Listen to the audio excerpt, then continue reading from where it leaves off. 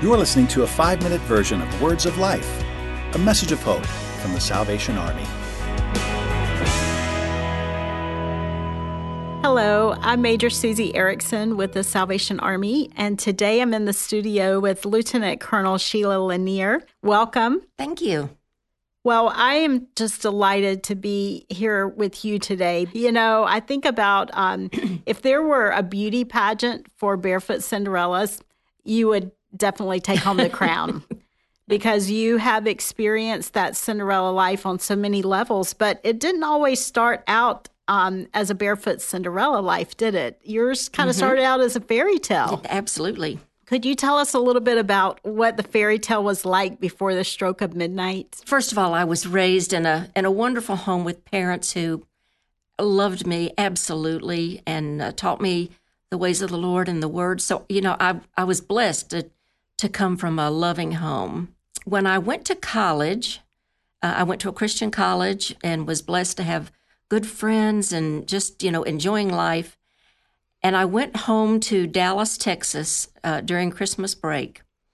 And I went to a Christmas party, and there was my Prince Charming. Oh. In the middle of the crowd, entertaining, as you could well imagine. And I really believe in love at first sight because he just absolutely captivated my heart.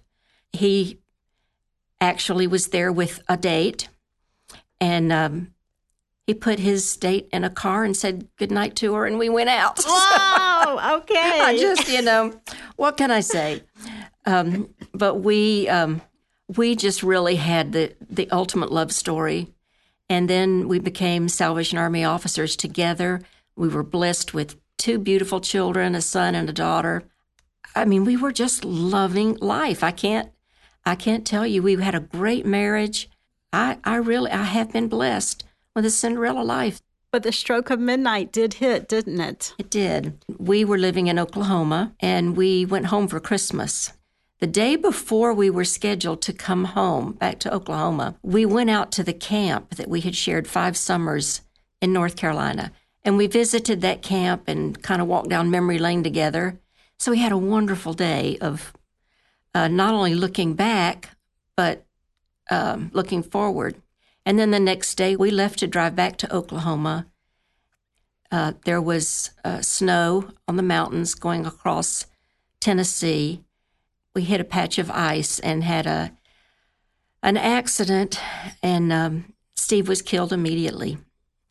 And it was just a bolt out of the blue that changed life forever for me and for my kids. What did life look like after that?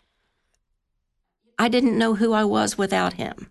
For a while, I struggled with feeling like I had to work extra hard to prove that I was enough. Right. By myself. And I had to learn that I didn't have to do that because I was enough. God made me enough. Right. What did you learn about God in the midst of such pain and suffering? Well, obviously, the faithfulness of God. I really learned that God would be faithful to just wait it out with me. Right. And sometimes when I prayed, it was, I said to a friend of mine, I don't understand. I can't, even when I pray, I can't feel God. And she said to me, then this is the time that you just rest on our prayers. If you had a chance today to sit down with a woman who has just lost her husband, what would you say to her? Be patient with yourself. It's not a matter of you'll get over it. You will not get over it. You learn to live with it. You get used to its weight. Continue to pray, even when you don't feel like it. Continue to call upon the scripture that you've known, even when sometimes it doesn't feel true. Keep speaking it until it rings true. Thanks for listening.